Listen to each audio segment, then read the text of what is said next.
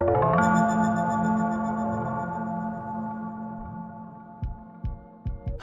welcome to Five at a Hive, where we speak about any topic in depth and you'll learn all there is to know in bite-sized episodes.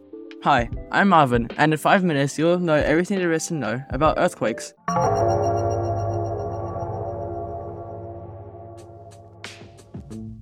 Earthquakes. They quake and they're on Earth. They have been recorded since 1831 BC and are the bane of any building. Recently, 2 earthquakes have hit Syria and Turkey at a magnitude of 7.8. We'll get into what that is later, which left thousands of buildings destroyed and lives lost. Tectonic earthquakes are created through the tectonic plate movement, which move against each other at really slow speeds from the heat coming from the Earth's core. This heat creates currents in the magma underneath the plates and shifts it. The plate in which Australia sits on is shared with New Guinea and parts of New Zealand, and move at just under 7 centimeters per year. Sudden shifts in this movement on the faults, the boundaries of tectonic plates against another plate, create massive amounts of energy, which create earthquakes. Earthquakes actually happen all the time, as tectonic plates are constantly moving.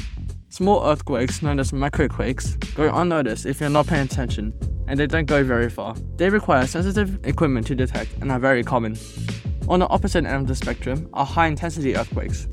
These are the ones that make headlines and are very disruptive to highly populated areas, as they destroy homes, infrastructure, and land.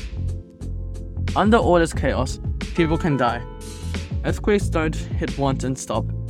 Tremors that are felt before and after the main earthquakes are called foreshocks and aftershocks, respectively. Other natural disasters that occur from tectonic plate movement include tsunamis and volcanoes. Volcanoes are created when tectonic plates move towards each other, convergent, or, apart from each other, divergent.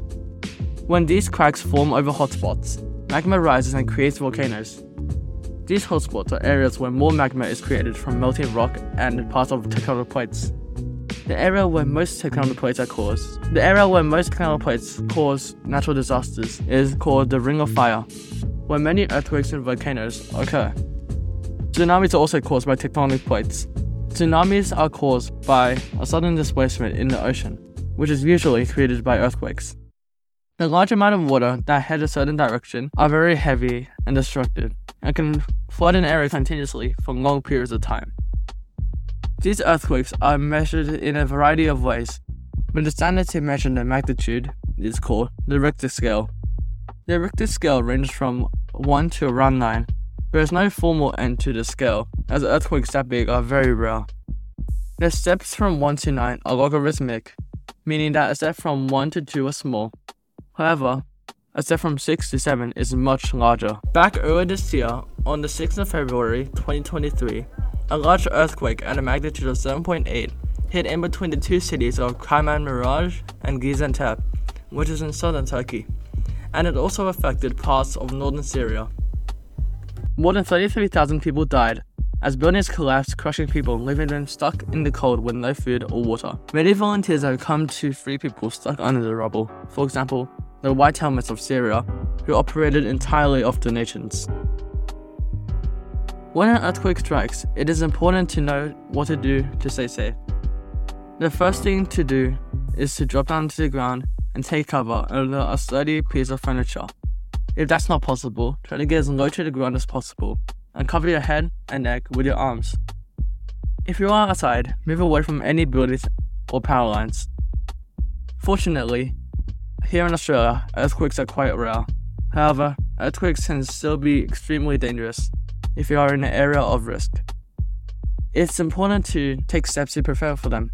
Some things you can do to prepare include creating an emergency kit with food, water, and other essentials, securing large pieces of furniture and appliances to prevent them from falling over during an earthquake, and having a plan in place for how to communicate with loved ones if you become separated during an earthquake. That was 5 at a Hive, and I hope you can join the bus with us next time. See you later.